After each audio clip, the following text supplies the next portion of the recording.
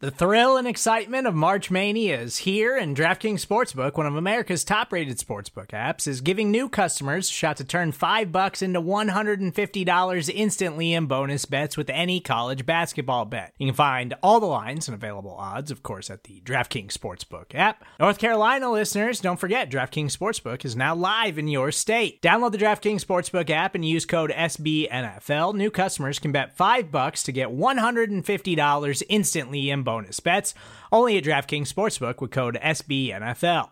The crown is yours. Gambling problem? Call 1-800-GAMBLER, or in West Virginia, visit www.1800gambler.net. In New York, call 877-8-HOPE-NY or text HOPE-NY. In Connecticut, help is available for problem gambling. Call 888-789-7777 or visit ccpg.org.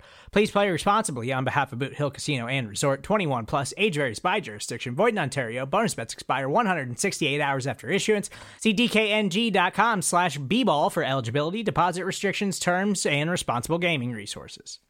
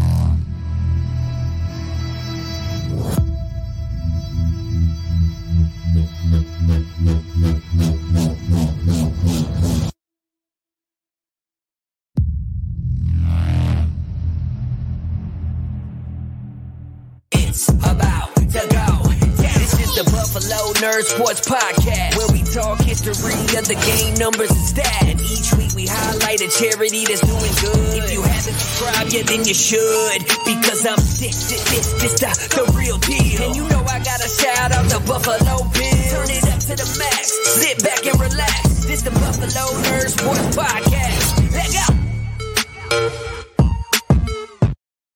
Hey, what is up, Bills Mafia? Welcome into this episode of the Buffalo Nerd, your home for Buffalo Bills football with a charity on top. Brought to you by SB Nation on the Buffalo Rumblings Podcast Network and is being served up to you live by Picasso's Pizza on the Buffalo Rumblings Vidcast Network. Treat yourself to the most flavorful pizza on game day. Picasso's, we are Buffalo Pizza. Shipping local and nationwide. Order online at picassospizza.net.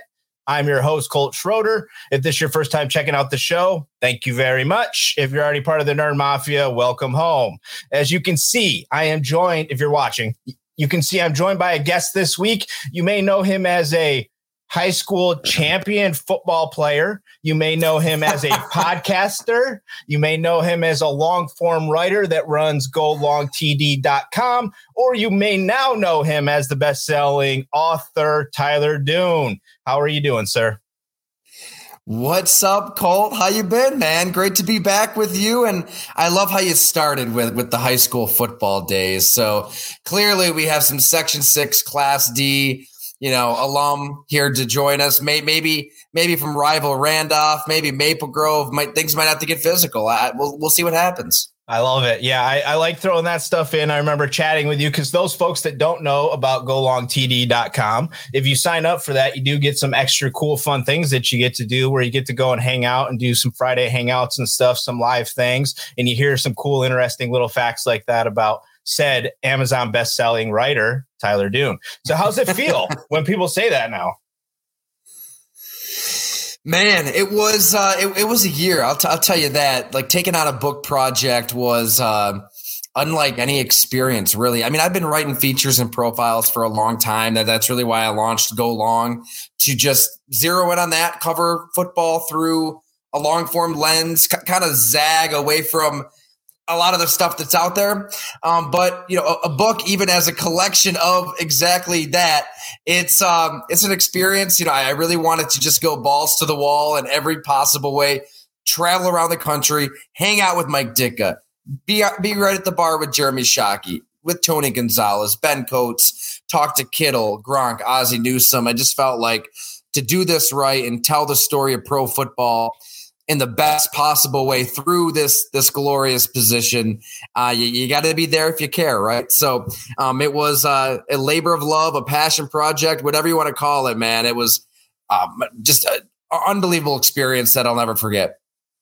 Yeah, I mean, you can see I have it behind me there. It's dense. It takes a read, right? It's like 325, 350 pages or something like that. There's 15 chapters or so. And I mean, I subscribe to what you do. So I like reading the longer form stuff. I read your stuff all the time. So I love it. It's a dense book. You got to be ready to sit down and learn. And there's some cool stuff in there. But before we get too deep into the book and highlight what's coming up this week, I do want to highlight the charity that you chose this week, which is going to tie us into the book a little bit, right? But why don't you go ahead and let everybody know why you chose the IronmanFoundation.org to highlight this week, specifically Project 44?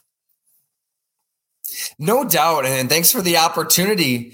One of the conversations that probably stuck with me the most, maybe number one at the list, is Dallas Clark.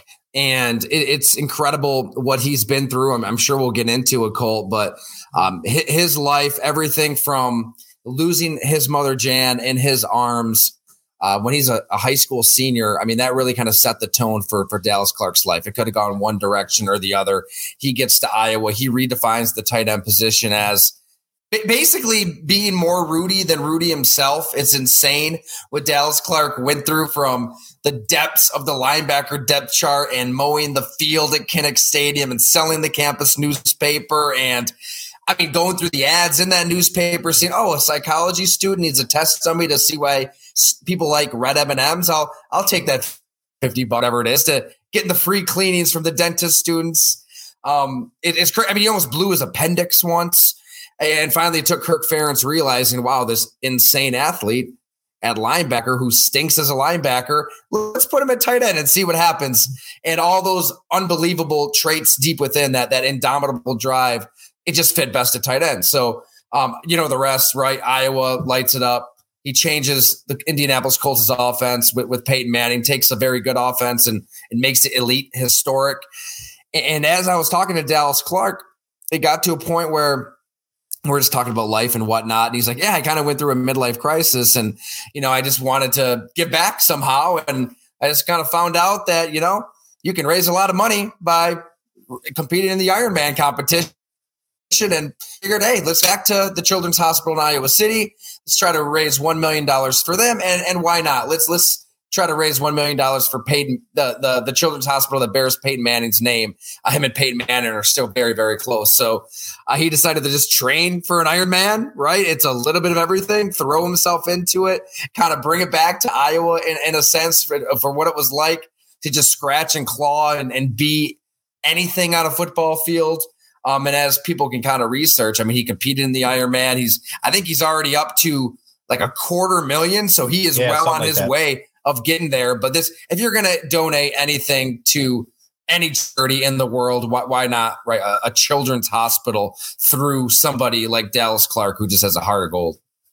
Yeah, it's a very cool organization. I went and checked it out. Obviously, if you're watching this or you're listening, it's in the notes down below, the link that'll take you directly to the Project 44 page on Ironman Foundation. But very cool organization. If you see his picture on there, he's super lean, right? It doesn't even look like he played tight end, right? It's crazy looking when you look at that photo. It's like, holy crap, that dude really slimmed down. It's pretty wild. Well, you know what? He says his metabolism is insane, by the way. That at night, Dallas Clark will just pound like a whole carton of ice cream and like he'll just burn it right off instantly. It's been like that his whole life. So he does train his ass off, no doubt about it. Like he is He is an insane person in the weight room, but there's something else there at play, I think. Yeah, no, it's when I first saw it, I was like, holy crap, because a lot of time you see a lot of these guys, they swell up, right? Or some of them do keep it all right, but a lot of ex-NFL guys tend to get a little swole, right? So it was cool just to kind of see, but very cool organization. There's a bunch of different things you could find out over there, even if you want to be part of it. So head over to IronmanFoundation.org and take a look and check that out. Also, so everything that Tyler does is down below you in the links if you don't know where to find him already, but the golongtd.com thing, I think that's pretty incredible. If you guys haven't checked that out, you really should. There's some swag that's available, some things like that, so stuff like that. So make sure you're checking out everything he's up to. But this book, when I started going through it, it starts kind of in the olden days, and we work towards the modern tight end, but it almost felt like reading the beginning of it, that like it was shocking you found this many tight ends to talk to, because it seemed like when they played in the NFL back in the day, they were lucky to come out of the game alive, right? It kind of tells like a lot of like in-depth stories about just how intense it truly is to play in the NFL. It really is. And you know what? I can kind of get both arguments for which era, if we're going to talk, old timers versus modern day, just to kind of simplify it. I get both arguments on which era is the tougher to play in, because today, yes, you do have, the biggest, fastest, strongest dudes on the planet. If you see a game live, especially from the sideline, it will blow your mind, the angles at which these, 250 pound, 8%, 7% body fat, 4.4 speed, benching 30 reps at 225 athletes hit each other. It's scary. But those specimens didn't exist in the 60s in the age of Ditka, Mackey, Jackie Smith. But the rule book was also like as thin as a brochure. It was anything could go. I love telling those war stories. From Mike Ditka reliving the rivalry with Ray Nitschke, getting clotheslined across the middle of the field to Jackie Smith. He's really a track guy on the football field, beating people with his legs, and he extended that tight end position in the passing game more than anybody knows. But he was a tough SOB too. He would stick up for his teammates by running directly on the field in street clothes when he's injured to try to get revenge for taking a cheap shot at Terry Metcalf. So it was just a lawless time. Even in Ozzie Newsome, we don't think of him as a physical presence. He didn't he wasn't much of a blocker, but for him to put up the numbers he did and revolutionize the tight end position through the 70s and the 80s against, the Donnie Shell and Mike Wagner's of the world, where, you're going to get concussed and nobody even really knows what a concussion is at that time. That you could say that's the toughest era. I get that argument. So I'm not sure which is which, but George Kittle really got me thinking about that. Like Kittle kind of pushed back on that narrative of, this being a softer era of football when, just look at the people playing the sport now versus that in that lawless era, some of these guys trying to tackle Mike Ditka look like they might be shoemakers, Monday through Friday. They're doing something else. Yeah, no, it's wild when you read about it. If you love the game of football, I think even somebody like, I'm in my 40s here now, but even going back and reading some of it and just thinking the position really came from just starting, like the first big move at the position was lining the end, not even the tight end, right? Lining the end up 3 yards off the line, right? Like that was the big, huge move, right? Like it's so crazy to think about that when you go back and you look at it, like that was the big move, because now these guys are running everywhere. They line up everywhere. They can be a running back, a wide receiver. They can be at all. Right. But and to Kittle's point a little bit, like when you read the Winslow pieces, he's getting carried off the field, basically, like in between things. Right. So it's hard to not think that those guys had it a little bit harder, even though these dudes can run faster, they can bench more, they're hitting harder, they're protected better. But it was very cool to see. But I've gotten to hang out with you outside of this a little bit and hear kind of why this all came about. But like out of your whole trip here, I kind of just want to know, like, what was your favorite interview to do? It is so hard to narrow it down. Every single conversation, visit just kind of blew my mind in a different way. Gosh, Jackie Smith, and just seeing how, one blip, one moment in time, one Super Bowl drop just affected his happiness in life for decades. It's chilling, it's gripping, and you just feel for him. That's right up there. Ben Coates, that 90s nostalgia. I think everybody in the old AFC East remembers Ben Coates just kind of stampeding through defenses, and to see the effects of all of that up close. He's hurting today. But he'll still throw that dip in the mouth and, not regret one thing. He loved it. You know what I'll go with right now, though? It as amazing as Ditka was, and Shockey, there's a reason he's on the cover of this book, because the stories around Jeremy Shockey just are incredible. The bar fights at the U, just being in the middle of all those scrums that turned into all-out brawls and throwing punches with Ed Reed. He really brought the swagger back to the U after they lost it for a good 6-7 years. Jeremy Shockey brought it back.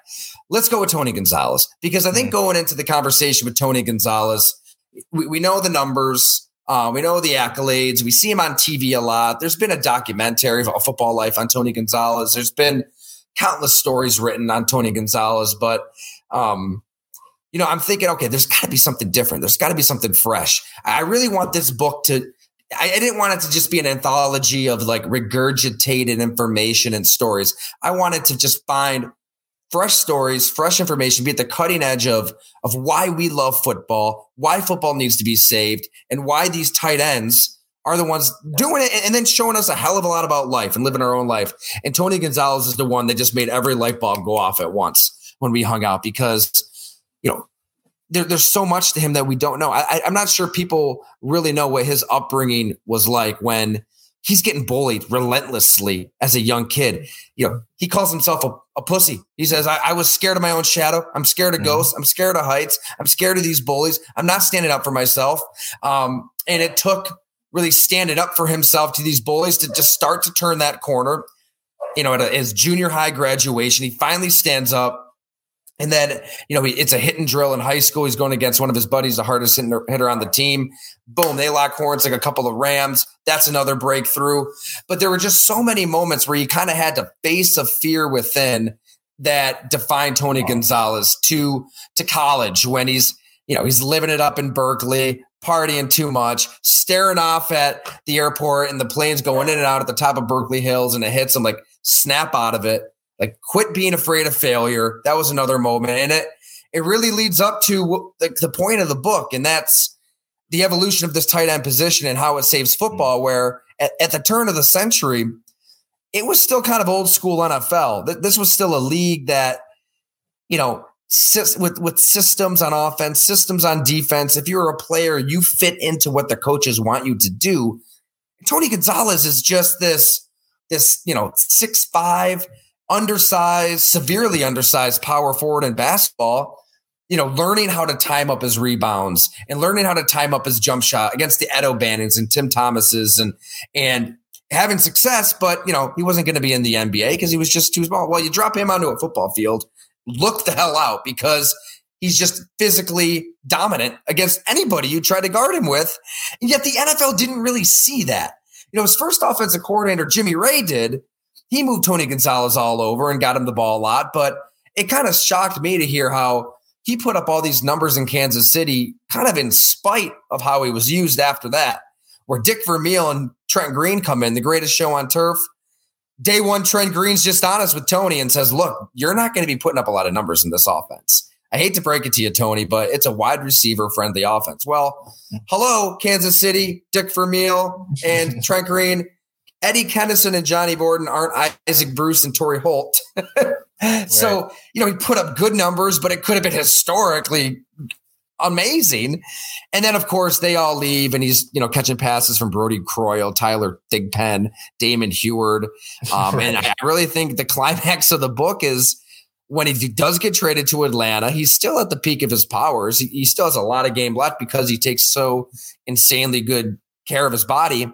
The showdown with a name many people of this podcast will be familiar with, Mike Mularkey. So Mike Mularkey is as old school as it gets. A tight end is in line. I talked to Mularkey too. We get both sides, and Tony Gonzalez is new school. I mean, this is where the game's going. Right. You need to evolve. His comparison is, the NBA, the 7-footers that were posted up on the block in the 90s, backing you down like Patrick Ewing, Hakeem Olajuwon, Shaquille O'Neal, Lonzo Mourning. They gave way to the 7-footers like Kevin Durant, who are hoisting 3-pointers. And he was really that force in football, forcing the NFL's hand. This is what you need to find. You need to find an athletic freak who busts games open from this position. And it led to an all-time clash with Mularkey. I mean, there was an arranged marriage that was doomed. Mularkey didn't really want Gonzalez. Gonzalez didn't know why Mularkey wanted to be there when he showed him clips of Mark Bruner, busting people in line on film. Right. And it all came to a head, at Tampa Bay, week 17. Tony's on catch number 999, second half. And he says Malarkey completely iced him out, refused to call a play for him. Malarkey says he didn't know that he was chasing 1,000. And inside the locker room after the game, if you're going to take Malarkey's word for it, it wasn't, a near brawl, near fight, even though Malarkey said he was ready for that situation if it came to be. Tony says he had to be held back. He was ready to start throwing punches and take down the old man. So it's serious. I back to the point. Like, I just feel like Tony Gonzalez going into that conversation, like, I didn't know what to expect. I thought that maybe it'd be a lot of, just regurgitated cliches and stories and things that he has said a million times over. And it wasn't that. I mean, he was engaged. He was all about the book, the project, and sharing his role in the evolution. Yeah, I mean, it was a big, I think you started seeing after that, right? Like it changed everything. People started opening up their eyes and being like, oh, you know what? Maybe we should just put these guys where they can be put because they're actually really good and they're an advantage. Oh, imagine that. The tall dude that's 6'5" going up against a 5'10" cornerback or a linebacker that's just a little slower. Like, yeah. And now that's all we see, right? And now you don't see anything else. There's probably not a tight end in the league that you could straight up just, like I think every team just says we need a blocking tight end and we need a pass catching tight end, right? There's nobody really anymore that maybe a couple guys that you can have out there all the time that you can truly trust, but it's not what this thing was when the position was first developed, for sure. You're absolutely right. I think that it was immediately after Gonzalez and kind of, as Gonzalez is doing his thing, really, Antonio Gates gets his shot, even though he didn't play down at Kent State.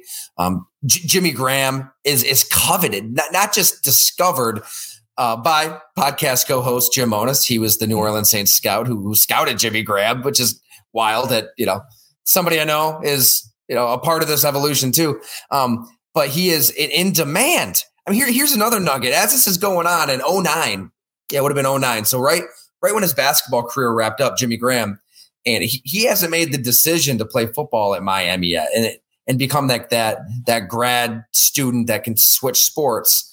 The New England Patriots reached out and actually put Jimmy Graham through a workout down in Florida. Matt Patricia led the workout because they could tell that this was a specimen with tight end potential.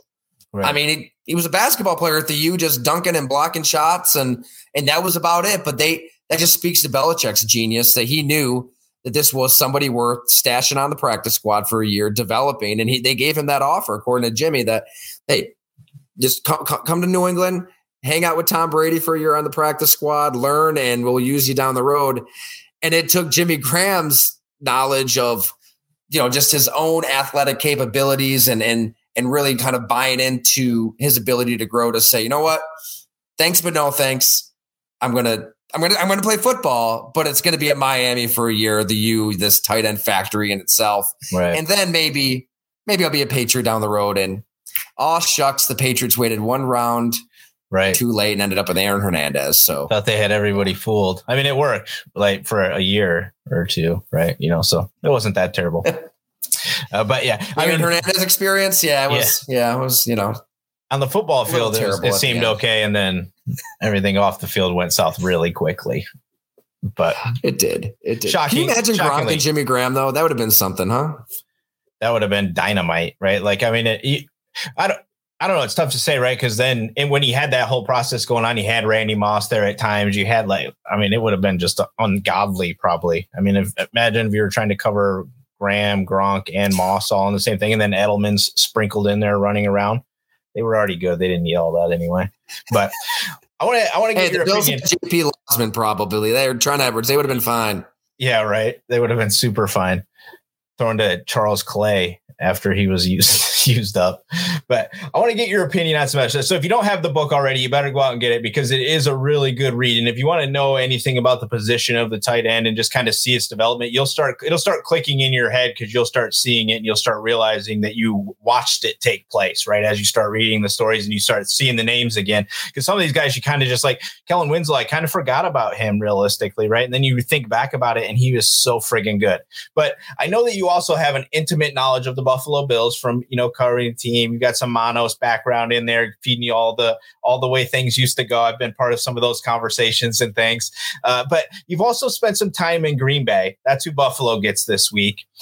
You were there when they were kind of like really good, right? Or they had Aaron Rodgers in his kind of prime. He was doing his thing. Everything's working fine. Do you think they stand a chance against Buffalo now?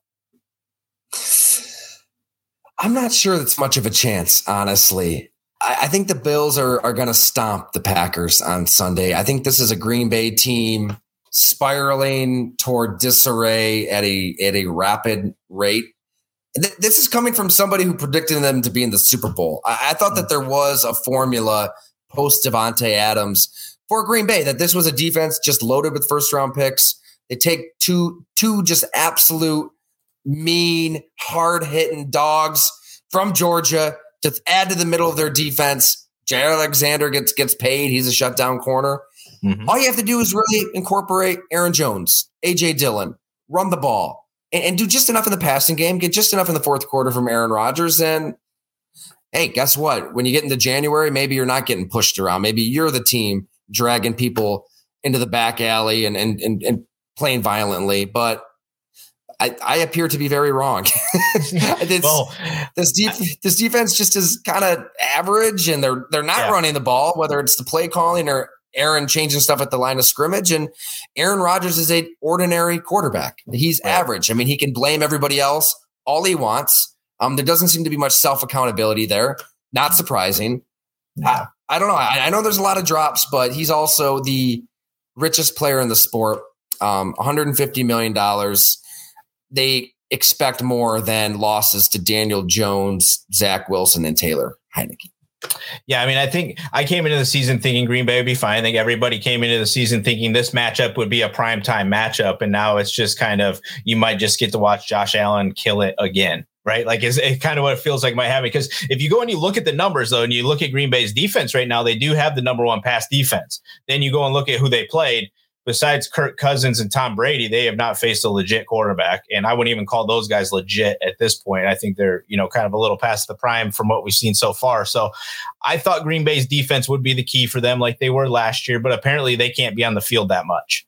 And now we're seeing them on a field a lot more, and they're exposed, and they've got a quarterback who just doesn't seem to care. It's like, I was just like, I thought it was the dumbest move. Green Bay got played.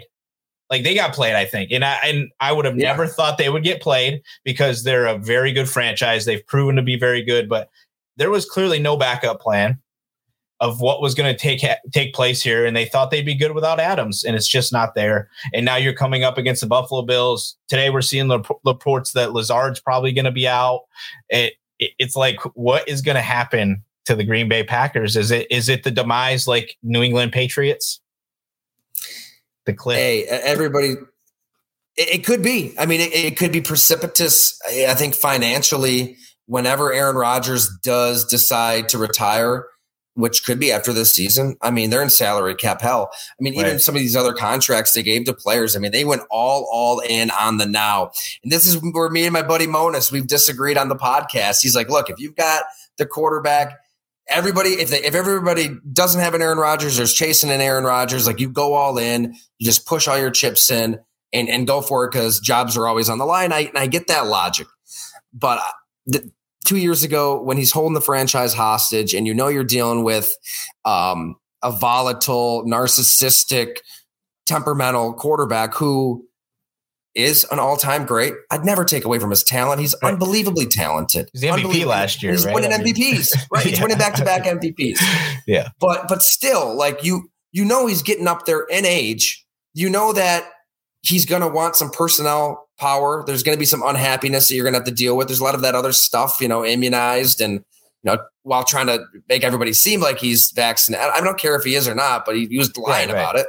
You're going to be dealing with a lot of that other stuff sprinkled in. But outside of Tom Brady, what quarterbacks play well beyond 38, 39? Like it just, it's Father Time is undefeated. You're going to lose some on your fastball. You're going to lose some athleticism. And that's what we see out of Aaron Rodgers. So why not at the peak of his powers, do what Seattle did on freaking anabolic steroids. I mean, you could have got what 3-4 first round picks, probably 3 seconds, a package of players. Hell, John Gruden probably wanted Rodgers so bad. You could have brought Derek Carr to Green Bay and a few first rounders with them if you wanted. It was such a missed opportunity. It wouldn't have been popular. I get it. Right. There would have been pitchforks outside Lambeau Field, but guess what? Ted Thompson, he had the you know what to move on from Brett Favre. I mean, I was interning out there. Fans were pissed. I mean, at the stockholder meeting, I mean, they're coming up to Ted Thompson with petitions telling him to bring Brett Favre back. So Brian Gutekunst, Matt LaFleur, Mark Murphy, Green Bay, they kind of deserve this all right now because, hey, you went all in on Aaron Rodgers. So at this point, their best chance is being saved by Aaron Rodgers. Who knows? Maybe he finds, the fountain of youth out of thin air and pulls a 2016 and has an epic run. You never know. I don't see it without the receivers. Yeah, the pitchforks are going to be out soon anyways. If you go on a 4 or 5 game losing streak here and you're completely getting destroyed by Detroit Lions, you're falling into that realm. You're going to have major problems in Green Bay. Do you feel like they're wasting LaFleur here? Or do you think that this is going to be just he's going to get caught up in this and he's never going to be able to recover as a head coach from this? Because, I mean, obviously it looks good what he's doing when he's this young guy coming in, right? If things are going well, but he does have Aaron Rodgers winning MVPs. So can he do it without Aaron Rodgers? Can he be that guy, right? So I feel like you might be wasting a great talent at coach and you may never actually see it until he's an offensive coordinator at somebody else's building after you let him go. But what do you think? Are they wasting him? They might be. I don't know if we know much about Matt LaFleur, which is crazy. He's been there a long time. I mean, he's a good coach. He's won a lot of games. You don't win that many games as a bad coach. I think we all can kind of assume safely that Aaron Rodgers is still kind of doing his thing at the line of scrimmage, often for better. He did with Mike McCarthy, and he's got autonomy in this offense, and he has a say not only in the game plan, but in personnel. They traded for his buddy Randall Cobb at as he's kind of breaking down. So it's Aaron Rodgers' show, and that's where it gets in, right. I mean, in theory, Matt LaFleur could put his foot down and say, I'm the head coach. I run this team. Here's what we're going to do. We're going to get Aaron Jones the ball 25 times a game. I don't care how, we're getting him the ball. But does he have the power to say that, to take charge? I mean, at his press conference this week after Aaron Rodgers was kind of pointing the finger at everybody else, he quickly defended the quarterback and said, hey, it's kind of like when you get after your kids. I'm paraphrasing, and you're going to get after your kids. So, well, if I'm a grown ass man in that locker room, I don't know if I like being compared to a child by my boss. Not sure if I like that too much. So there's a very interesting power dynamic at play right now, and who's in charge? Who knows, right? I mean, Gutekunst drafted Jordan Love. Once upon a time, but since then has kind of mended everything with Aaron Rodgers, and who knows what he even really wants long term. Everybody reports to Mark Murphy, who's the de facto owner. It's kind of comes back to the quote that nobody was a fan of out at 1265 and in our Bleacher Report story, right? Mark Murphy telling Aaron, "Don't be the problem." So there it is. That's what they don't want. Well, I tell you, Tyler, I appreciate you coming on and hanging out with me. The book is phenomenal.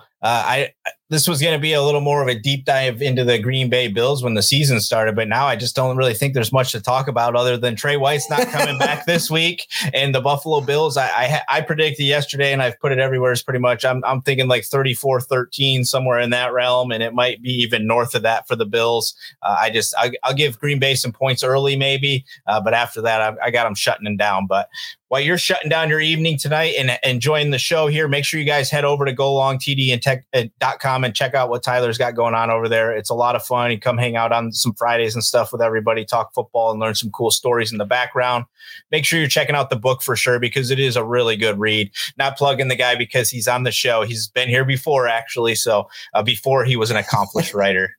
He was already an accomplished writer, but make sure you got anything else going on, Tyler, you want them to know about? I think everybody knows where you're at. The McKenzie show, you got the show with Manos. You got anything else going on you want to shout out before we get you out of here?